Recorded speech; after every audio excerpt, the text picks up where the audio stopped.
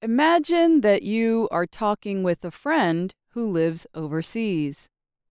You haven't seen or spoken to the person in a year, and he or she has much news to share.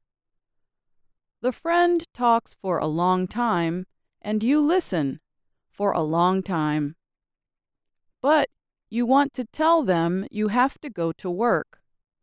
How can you do it? You might need to interrupt them, but in a kind way. There are many reasons that interrupting a speaker or group of speakers may be necessary.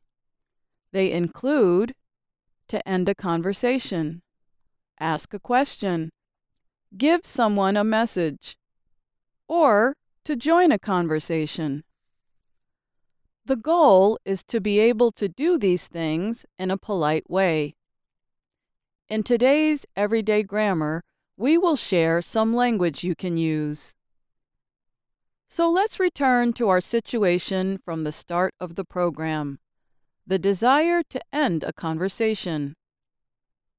There are times when we want or have to leave a conversation before a speaker finishes. In these situations, we can use one of these phrases.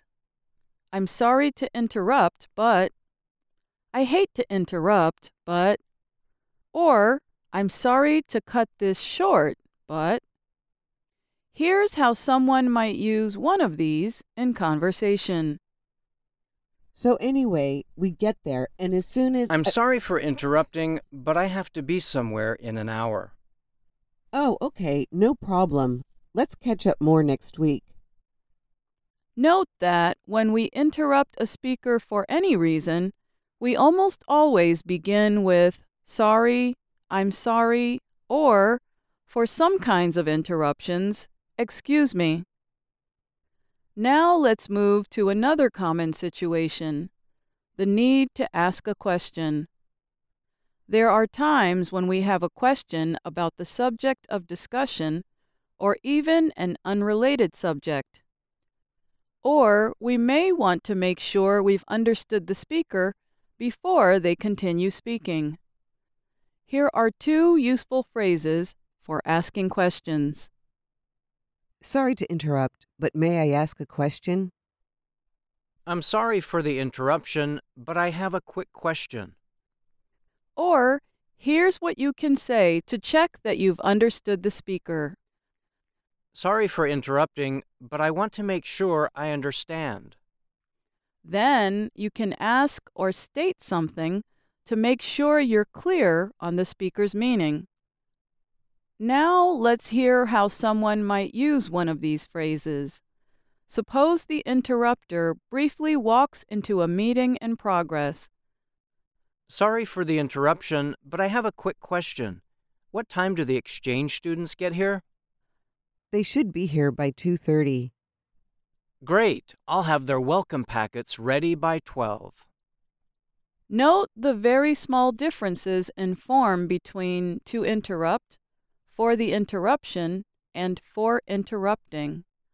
All are common in American spoken English. In other situations, you may need to give someone a message that cannot wait, such as to inform them about a phone call or other time-sensitive issue. In giving such messages to people while they are speaking, we sometimes start with, "Excuse me." Excuse me, Brian. There's a phone call for you on line 1. Sorry to interrupt, but you're needed in the lobby to sign for a package.